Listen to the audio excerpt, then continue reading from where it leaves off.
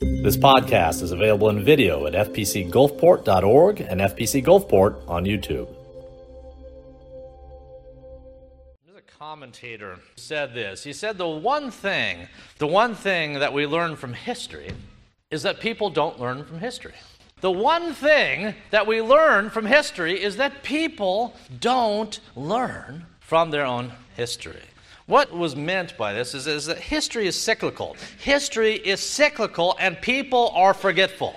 If you have some hideous event, say some circumstance that has splashed across the pages of history, there's a mantra that people have. We'll say that we will never forget. We'll never forget what's happened. We'll never forget. It becomes a mantra on its own. Never forget. And the idea is that if we don't forget, that we'll be less inclined to repeat what's been done in the past. But as I said a moment before, the problem is we do forget. One generation passes and another is born. The sun sets, the sun rises, people do the same things that they have done in the past. Now, if that's true of anyone anywhere, it was true in Israel. See, the Israelites would have these just terrible circumstances either befall them or which they had launched themselves into. And after they bore all the scar tissue from these horrific situations, they'd say, we won't forget. We won't forget. And then guess what? They did. They would swear time and time again. They'd swear, we're going to fly right. We're not going to do what we have done in the past.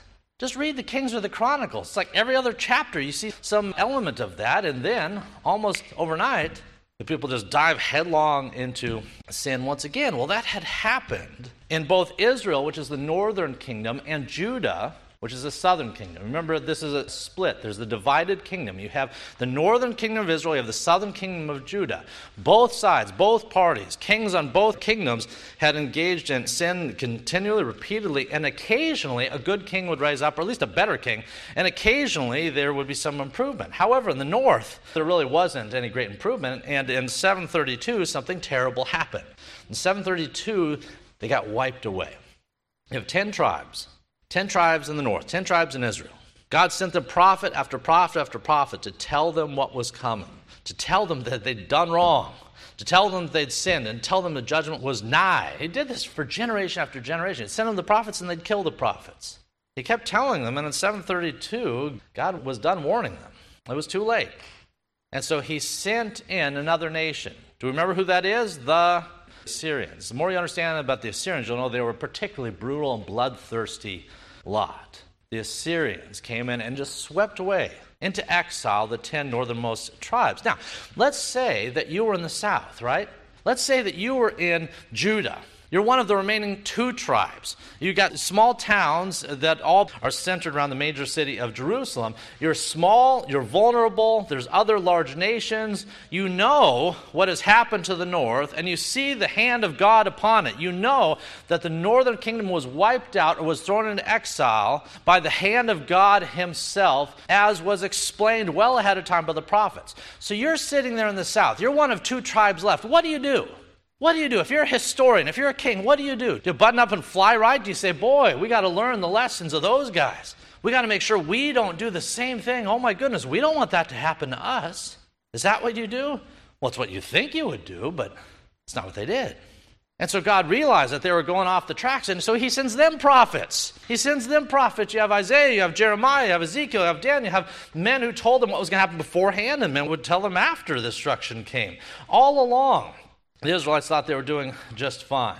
They thought they were people who had the intellectual acumen to remember the past, but they didn't. And so they went down the same wrong path of their forefathers, the same wrong path of the people to the north, even with this klaxon horn sounding of the coming judgment, even with all the prophets, their words ringing in their ears.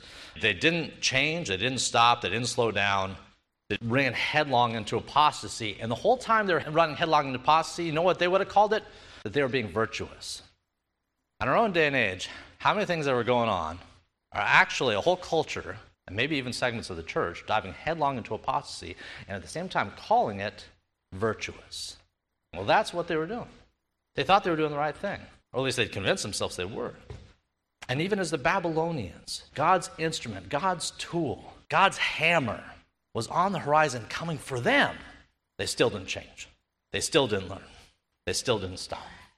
Well, now when we come to the book of Ezekiel, now it's too late. The first half of Ezekiel Maybe the first two-thirds can be summarized in those two words. It's too late.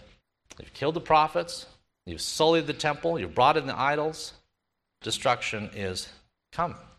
With that said, as we'll see across these 10 weeks in Ezekiel, even though the first number of chapters and number of weeks we're going to study are difficult and challenging, because they invoke what you might call the severity of God against sin, although we'll see that in the first number of chapters, the good news as we go through the book, we discover that there is hope. We discover that there's grace. We discover that there's a future. All right, let me read verses 1 through 3, and we'll study it, and we'll work our way through as time permits. Verses 1 through 3. Now it came to pass in the 30th year, in the 4th month, on the 5th day of the month, as I was among the captives by the river Chebar, that the heavens were opened, and I saw visions of God. On the 5th day of the month, which was in the 5th year of King Jehoiachin's captivity, the word of the Lord came expressly to Ezekiel the priest, the son of Buzi, in the land of the Chaldeans by the river Chebar, and the hand of the Lord was upon him there. All right. As we said a few moments ago, the book of Ezekiel and its namesake prophet lived during a time of judgment. Ezekiel himself had been about 25 years old. He had been trained as a priest. His future was that of a priest. He thought he was going to be a priest, but when he was 25 years old, the Babylonians came calling. God sent the Babylonians in to judge his own people, but it was slow in this sense, that when the Babylonians first showed up, what they did is they sieged, but then they took with them from Jerusalem, from Judah, they took with them the best and the brightest individuals. So they didn't destroy the temple at that point, they didn't level the city at that point. But they did take a bunch of the best and the brightest, and the smartest and the wealthiest and the people who were the cream of the crop. That's who they took. So Ezekiel, as a priest, had been taken with the first batch of exiles when he was 25 years old out from Jerusalem. It was the last time he would ever see it again. He would be taken out of Jerusalem and he was taken to Babylon, to a refugee camp. So he's in this first wave of refugees. Now, what else can we learn from verses 1 through 3 about this guy? What can we learn about Ezekiel himself as we prepare to go into the following 10 weeks? Who was Ezekiel? Well, we learn in verses 1 through 3 his name. His name is Ezekiel, which means that God strengthens.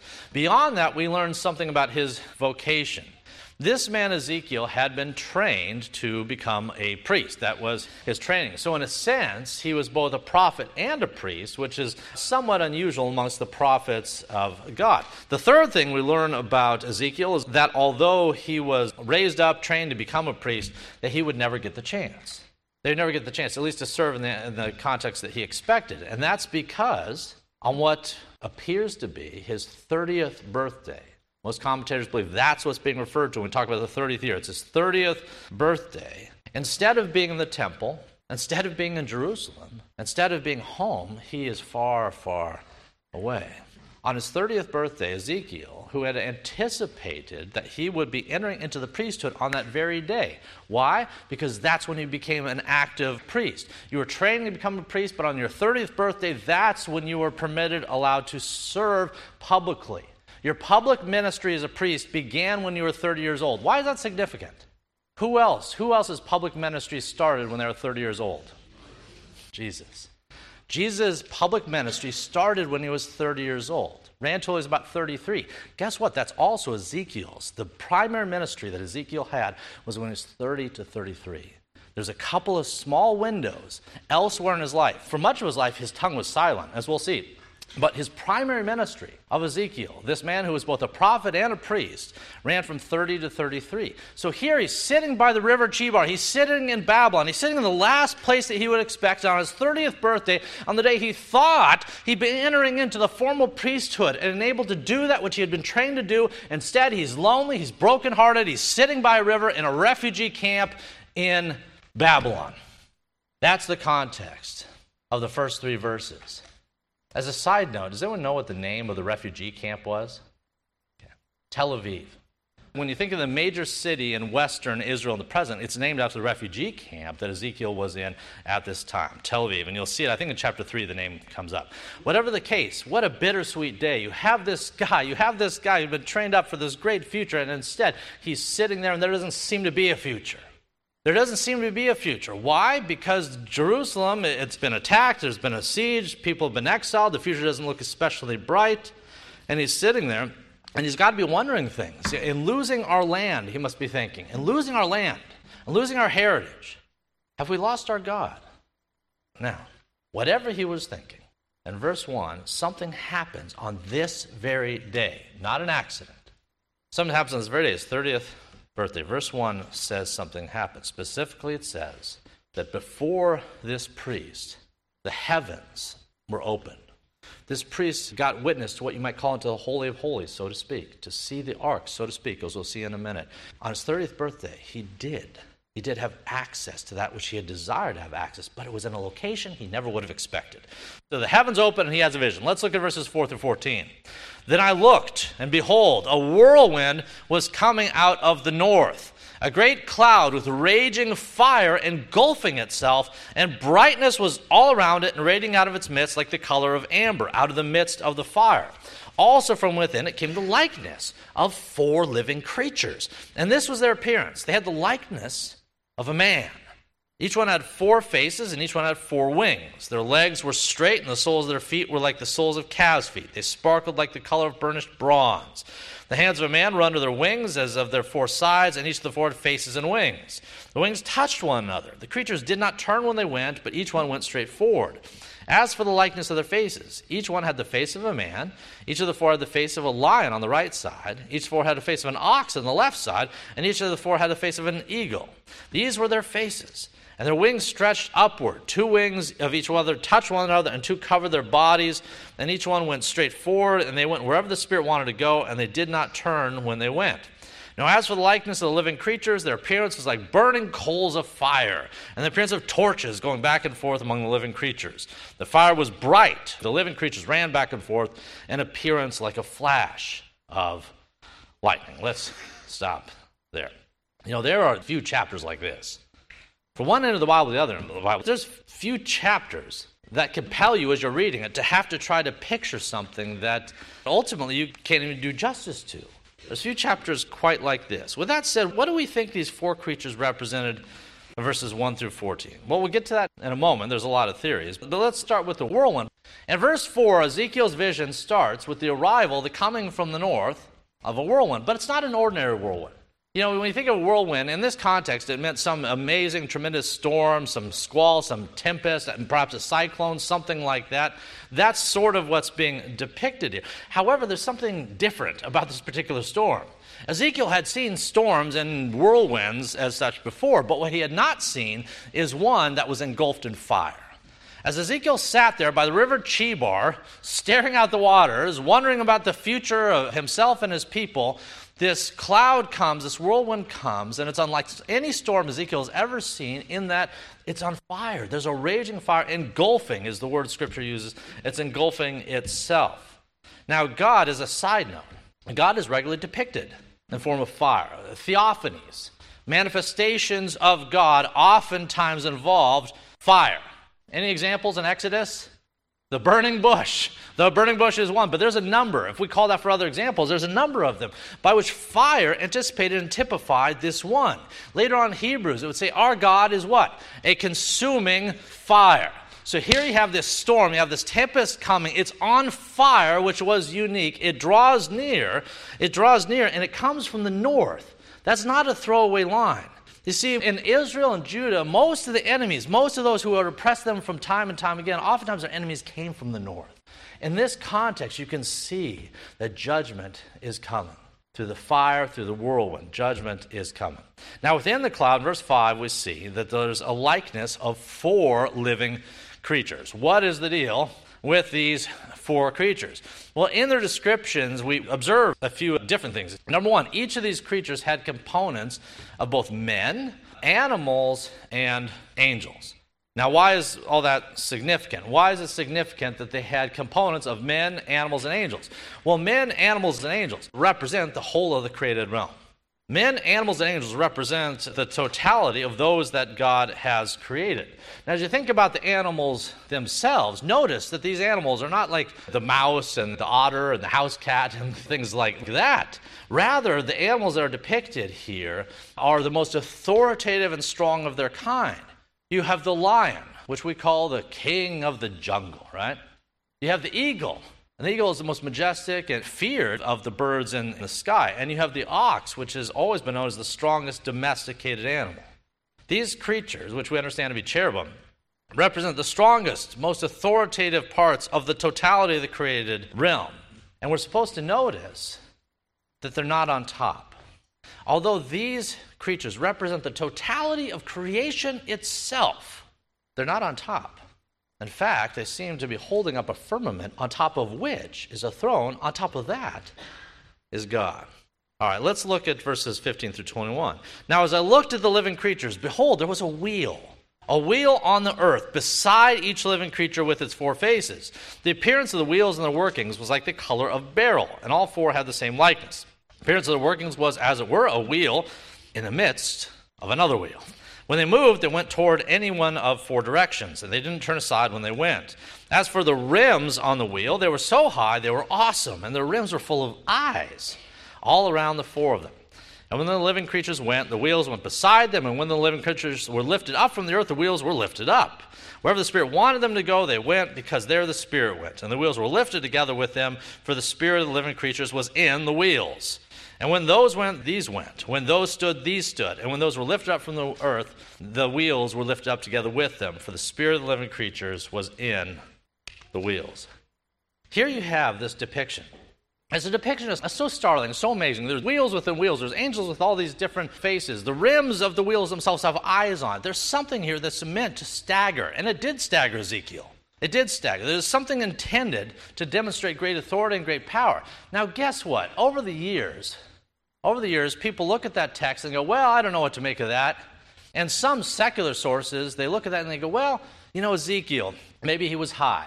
Ezekiel, maybe it was a UFO. I mean, this is the conclusions many draw. Rather than just believe, maybe this is God in a form and fashion that we're not accustomed to understanding or seeing him in, instead of believing that, which the text overtly declares, people reach and they say, drugs, hallucination, UFO.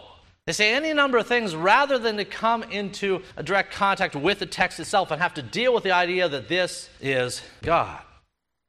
In days of antiquity, kings could be identified a number of different ways, but many of them were visual. Now, one of the most obvious ways to identify the king was that if there's a throne, if there's a majestic, impressive, formidable throne, then the one sitting on it, he's the king. Well, the same was true with chariots.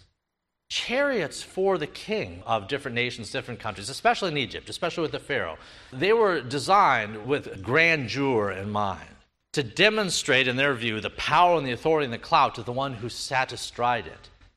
Chariots, one commentator said that a chariot for someone like Pharaoh was designed to be like the Ferrari of the desert. So chariots in this context, especially when they were ornate or involved or meticulously crafted or of gold or what have you, they were constructed in order to point to the glory of the one who stood astride them. Well, in a similar fashion, what we're seeing here is a chariot. We're seeing a chariot that carries God himself. And not only do we see a chariot, but as we'll see in a few more verses from now, there's a throne on top of the chariot. We see the chariot of God, a throne on top of it. And this chariot, interestingly, has many different wheels. And not just wheels in the conventional sense, but wheels within wheels.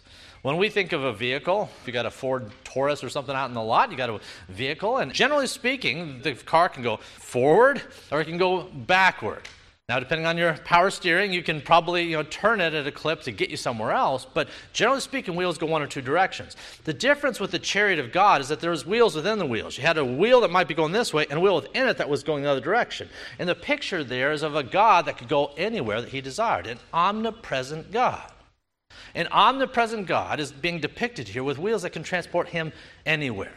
There's no jurisdiction, no boundaries. He's not limited to going back or forward. He can go anywhere that he wants. And the proof of the pudding is that he's in Babylon. He can go wherever he wants. But not only is he omnipresent, we see these wheels, that there's rims within the wheels And within the rims was what? Eyes. Again, picturing this kind of boggles the brain. I don't know exactly what it looked like, but I know what the eyes were intended to depict. And that's the omniscience of God. He's omnipresent. He can go anywhere he desires. There's nothing that can stop him. He can travel to wherever he desires. In fact, we believe that he is everywhere. He's omnipresent. He's transcendent. And it's depicted here through the wheels on the throne. With that said, the eyes depict his knowledge. He's omniscient. He knows everything. He knew what was going on in Jerusalem. He also knew what was going on by the river Chebar in Babylon. That's what we are seeing in these verses. Okay, let's look at verses 22 through 25. Now, the likeness of the firmament above the heads, this is a platform. You have the angels, and they're side by side with the wheels. I don't know exactly how that worked, but that's how Scripture depicts it. There's angels, they're side by side, and above them is something called a firmament, a platform. The likeness of the firmament above the heads of the living creatures was like the color of an awesome crystal stretched out above their heads. And under the firmament, their wings spread out straight, one towards one another. Each one had two with which he covered one side, and each one had two with which he covered the other side of the body. And when they went, I heard the noise of their wings, like the noise of many waters, like the voice of the Almighty, a tumult, like the noise of an army. And when they stood still, they let down their wings. And then a voice came from above the firmament, atop the platform that was over their heads, and whenever they stood, they let down their wings. All right, so far in Ezekiel's vision, there's these powerful, impressive creatures. Just flapping their wings is the sound of an army. These are not the cute little cherubs. They're oftentimes depicted, you get the Hallmark cards and they're angels and such, and these little tiny things with these little tiny wings. No! Here we see that the wings of these angels, and when they start flapping, it's like the voice of an entire army coming. That's the nature and power of these angels. And alongside them, of course, are these wheels that go in different directions and have eyes on them. And all of that exists with one objective, to uphold or to point to that which is above them, that which is on the firmament. All right, let's look at our remaining verses 26 to 28, to see who this is. Verse 26, and above the firmament, over their heads, was the likeness of a throne. In appearance, it was like a sapphire stone. On the likeness of the throne was a likeness with the appearance of a man high above it. Also from the appearance of his waist and upward, I saw, as it were, the color of amber and the appearance of fire all around within it. And from the appearance of his waist and downward, I saw, as it were, the appearance of fire with brightness all around. Like the appearance of a rainbow in a cloud on a rainy day, so was the appearance of the brightness all around it. This was the appearance of the likeness of the glory of the Lord. And so when I saw it, I fell on my face, and I heard the voice of one speaking. In the next few weeks, we're going to talk about what this one had to say. But let me ask you the obvious question. Verses 26 to 28, who does Ezekiel think he saw? Well, we know he saw God. Why do we know that? Because he says as much. And he says, because I fell down. I fell down in order to worship this one. As we said before, this is what we call a theophany. There's times, the burning bush is another example, there's times when God's manifest presence and glory visited his people. And when he did so, it often took the appearance of fire. This is a theophany. And in verse 28, Ezekiel recognizes it as such. This is not merely a vision just of the angels or just of other creatures in the created realm, but rather this is God himself. Now, stop there for a moment. If you're Ezekiel, how cool is that? Here's the reason why. You had just been sitting there by the riverbank in Babylon on your 30th birthday, being a priest to nobody, thinking that your service was done, and then what happens? Just when you think, I can't go to God, he's in his temple, and I'm here in Babylon, just when you think I can't go to God, what happens? God comes to him. God comes to Ezekiel. If you were an Israelite living in this time, let's say you're a Jew somewhere in the region, and someone asks you, and they say, where is God? What would have been your answer? You point whichever direction Jerusalem was, whichever direction the temple was.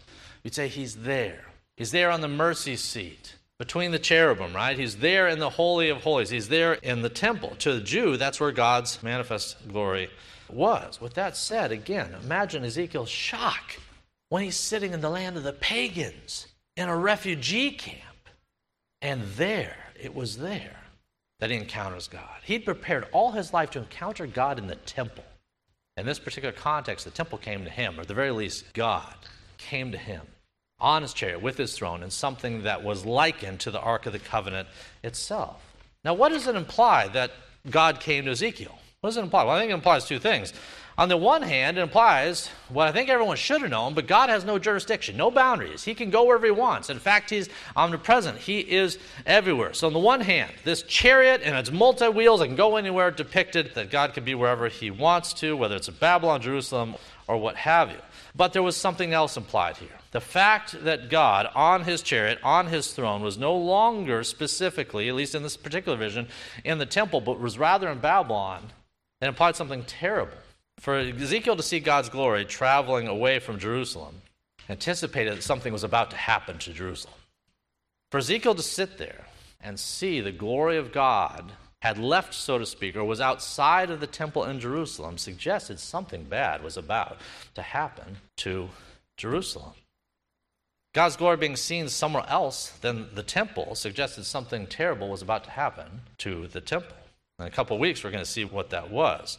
When we get to Ezekiel 10, this will be in the third or fourth week. Ezekiel 10, we're going to see, man, this prophet's going to have another vision. What he's going to have a vision of is he's going to have a vision of the temple in Jerusalem. But there at the threshold of the temple, he's going to see this chariot again. So in Ezekiel 10, the prophet's going to have a vision of the temple in Jerusalem. But there at the threshold of the temple, he's going to see this chariot with its throne. And guess what it's going to do?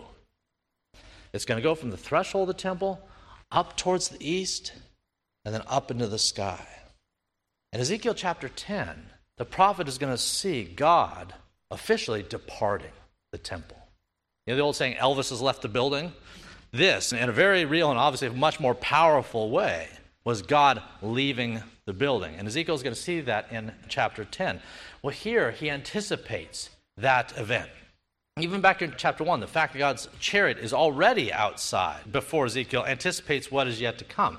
As a side note, if you ever want to find Jesus in the Old Testament, you want to find Jesus in Ezekiel, you'll find him just about everywhere. One example is what I just mentioned. When the chariot leaves the temple threshold, goes off to the east and up in the sky, what does that anticipate? What does it remind us of? It reminds us of Jesus. How? Do you remember the ascension? What happened in the ascension? In the ascension, Jesus leaves Jerusalem, he goes off to the east, to the Mount of Olives, and ascends into the sky. Everything that was here is meant to point us forward to that one, and even to that event, to the ascension that would come. But there's something scary about it, and here's what it is. That when God's glory departed in both cases, in Ezekiel chapter 10 and in the ascension in Acts chapter 1, a terrible fate awaited the city and the temple thereafter. A terrible fate awaited once the glory of God had departed. All right, let me look to close this morning with a final thought. In today's text, this has just been an introduction really to Ezekiel the prophet, Ezekiel the book, and also to the character of God. But in today's text, the prophet Ezekiel, we've briefly introduced him, and we've seen one of several visions that he will yet have. In the weeks to come, we're going to see more of these visions. We're going to see how they applied to Jerusalem and to the temple and to his own people in that day and age. And we're also going to see how these lessons, the object lessons he's going to demonstrate in the chapters to come, apply to our own age. Now, the question, as we look to wrap up this morning, is why would God bother at this point with all this? Remember I said earlier it was too late? It was. Judgment was coming. So why did God raise up Ezekiel? Why Daniel? Why did God raise up these prophets? Why bother with object lessons? Well, among other reasons, I think it's because of this. That although in a sense it was too late to forestall his judgment upon the people, that did not mean it was necessarily too late for any of the individual people to come to repentance, to come even to faith, if that's what needed to happen. I think God sent his prophets, even in the midst of destruction, to extend his arms to them, even if judgment was befalling their community, their city, their nation. I also think he wanted to warn them about what was yet to come. And if they continued down the road of sin and apostasy they were on, the things would only get worse. And honestly, we're going to see that in the next few weeks as we look at Ezekiel. God sent them Jeremiah, Ezekiel, Daniel, Isaiah, Micah. He sent them men to tell them what was going on, to shed light on their current situation, but also to tell them where it was going to go if they didn't respond. And again, just the mind-bogglingly terrible, terrifying truth is that they didn't care. Or at least they didn't respond. They didn't listen. They didn't heed. Remember we said at the outset that we believe that we're those who we say, "I'll never forget, we'll always remember." God's own people forgot all the time. And so when prophets came and reminded them of their own past, reminded them of what had happened and how that spoke to the future, they killed those prophets. If you hate the message, you'll hate the messenger. And that's what we see here. So finally, let me ask you, if God were to send the modern church a prophet or prophets, what would he or they say? If God was to look down at modern North American 21st century Christianity, if he was to send a prophet unto us, if he was to send us an Ezekiel, Daniel, Jeremiah, something like that, what would that man or those men say? What do you think, really? Do you think they'd come and they'd compliment us? They'd look around at the greater church and they'd compliment us on our fidelity? Or do you think they'd critique our idolatry, our apostasy? Would he compliment us on our holiness or convict us over our compromises? It's what we call a leading question. You know what I think. The question is, what do you think? Now, if we were convicted by such a prophet, how would we respond? You see, apocalyptic literature, which Ezekiel is, apocalyptic literature has two components. One is to look back, look past, but the other is to look forward towards the future. Apocalyptic literature looks back and forward at the same time to both history and future. We are looking, in the weeks to come, at history, yes, at a historical book that depicts things that happened a long time ago in a place far, far away. Yes, this is history, but it also points to the future. And we have a hand in what that future looks like. Let's pray for the grace to discern and to do God's will. Let's pray. If you'd like to check out additional recordings or videos by Dr. Toby Holt, please visit our website at fpcgulfport.org. And if you're on the Gulf Coast, come join us at 10 a.m. Sundays at First Presbyterian Church of Gulfport, Mississippi.